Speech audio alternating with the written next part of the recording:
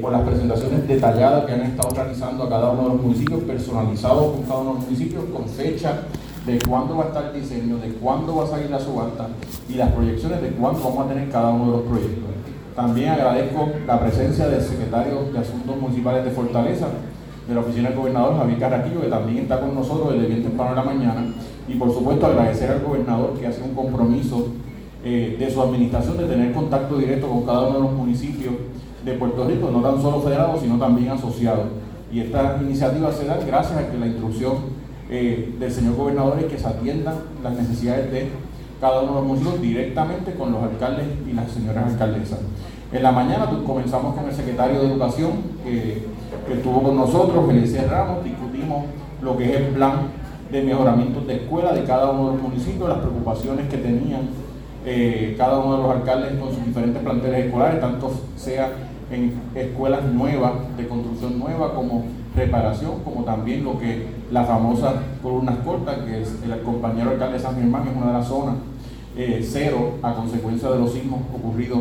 en el pasado año, 2020. También con la secretaria de Obras Públicas, Eileen, discutimos todo lo que son en la fase de Abriendo Camino, que va a comenzar una nueva fase de Abriendo Camino. Cada municipio le sometió a la señora secretaria 3 carreteras como prioridad para que fuesen asfaltadas en este Abriendo Camino número 4. Las primeras prioridades son las que se van a estar atendiendo. En las próximas semanas debe de comenzar ya lo que va a ser el asfalto de la prioridad número 1 de cada uno de los municipios de los alcaldes y alcaldesas del distrito de Mayagüez. La señora secretaria también habló de los convenios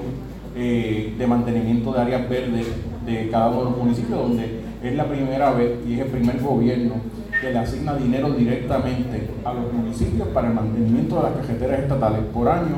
escuchábamos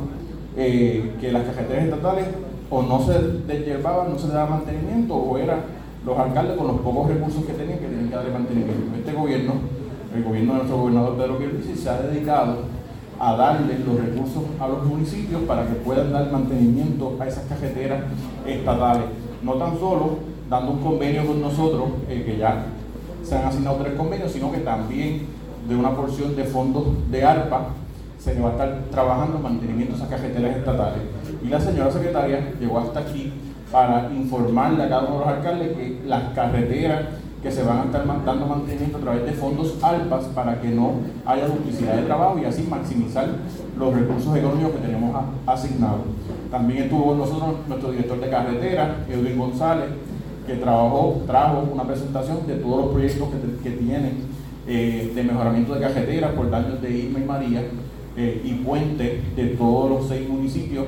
que componen el distrito de Mayagüez. Y compartimos inquietudes, preocupaciones de todos los alcaldes